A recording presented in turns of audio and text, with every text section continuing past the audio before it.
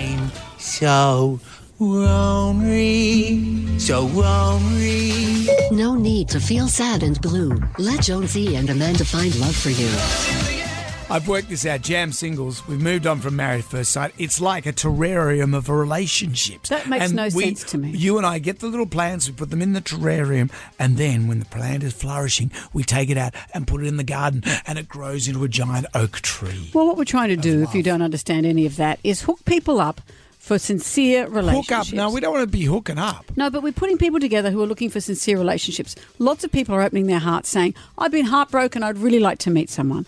One of those is Angela, who we've got with us now. Hi, Angela.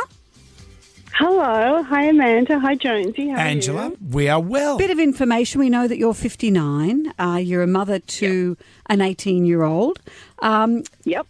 You say you've had one big love before, and he Ooh. wasn't necessarily your husband. Tell us about this big love. Oh, okay. So when I did have a big love in my early 30s, I met a man jogging, Omar, and we went out for maybe 3.5 years, but it ended because of his religion. He was from Morocco, and in the end he wanted and his family wanted him to marry within his same culture. So the relationship due to that, and that was the only reason, it wasn't through lack of getting on, ended. So Well, that's hard. it was sad. Religion, eh? It was very sad, but it ended in, I guess I had an understanding because he explained, and so there wasn't really any anger because he was honest about it throughout the relationship. I just had hope, sort of thing. Yeah. You thought you'd get him around there. Could have you converted to, I'm presuming Islam here, Muslim, could have you converted to Islam? Yes, and That wouldn't at the time, back then, I was throwing everything out in the basket, saying, yes, what about this? I do, but it just, I don't know, it wasn't meant to be. But No. you know what? It's okay because I then, moved on and, Yeah. And then Well, you obviously, you got an 18-year-old daughter, so you did have a partner, but that didn't work I out. did. Yeah, I've got an gorgeous 18-year-old girl, Sophia, so who is out and about herself, like, going to uni and busy. And I think that's one of the main reasons why seeing her, I guess, when they probably started around 15, they start losing interest in, probably even 13 earlier, in wanting to spend time with you. And it's like, okay, I've got to find something. I've got to sort of revert back to what I was before I had a child, like that independent. I've joined groups, which is fantastic. I've joined a swimming group. I've joined a kayaking group.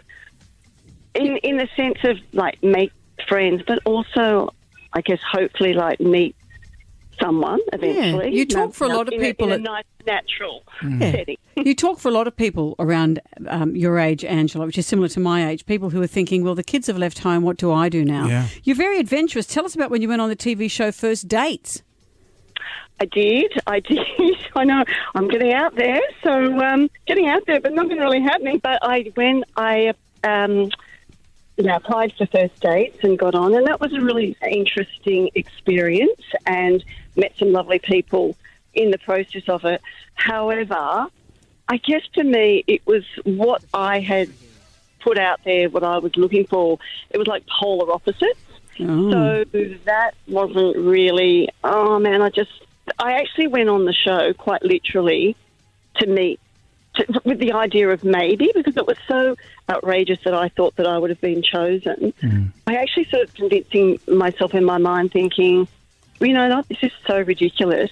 Maybe that's where we've got to go. Like, I've got to go to that length. But it sounds like they did a Married at First Sight on you and put you with someone for a bit of drama rather than sincere pairing. Yeah, so don't trust TV, Angela. Don't trust Radio is your TV. friend on this one. We're not in it for drama. Radio better. I love radio. It's great. Radio.